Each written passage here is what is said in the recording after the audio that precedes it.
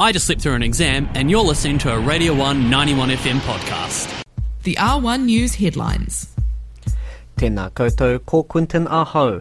The rain might be slowing, but residents of Nelson and Marlborough have a long clean-up ahead after the region faced over a metre of rain since Thursday, which continued through the weekend.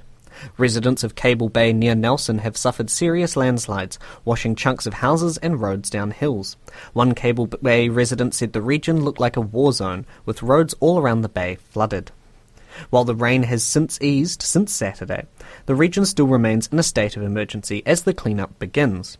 With over 1,200 people displaced from their homes as a result of the flooding, the clean-up and recovery is expected to take years. The New Zealand government has announced a raft of temporary changes to immigration laws in an effort to alleviate staffing shortages in key sectors of the economy, such as hospitality and tourism. Current legislation requires employers to pay overseas workers at or above the median wage. However, under these changes, an exemption will be made for this to enable employers to readily hire foreign workers to plug staffing gaps.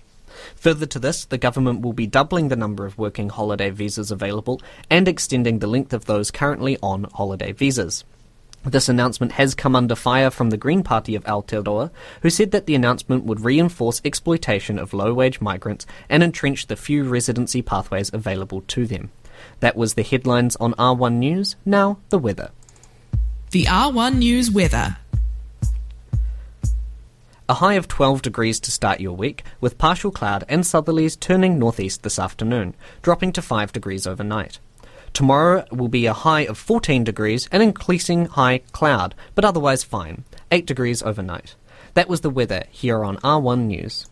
That was the R1 News headlines. Catch up at r1.co.nz/news or find us at Radio 1 91 FM on Twitter or R1 News NZ on Instagram, and tune in to R1 News at 11 a.m. on weekdays. That was a Radio 1 91 FM podcast, but find more at r1.co.nz.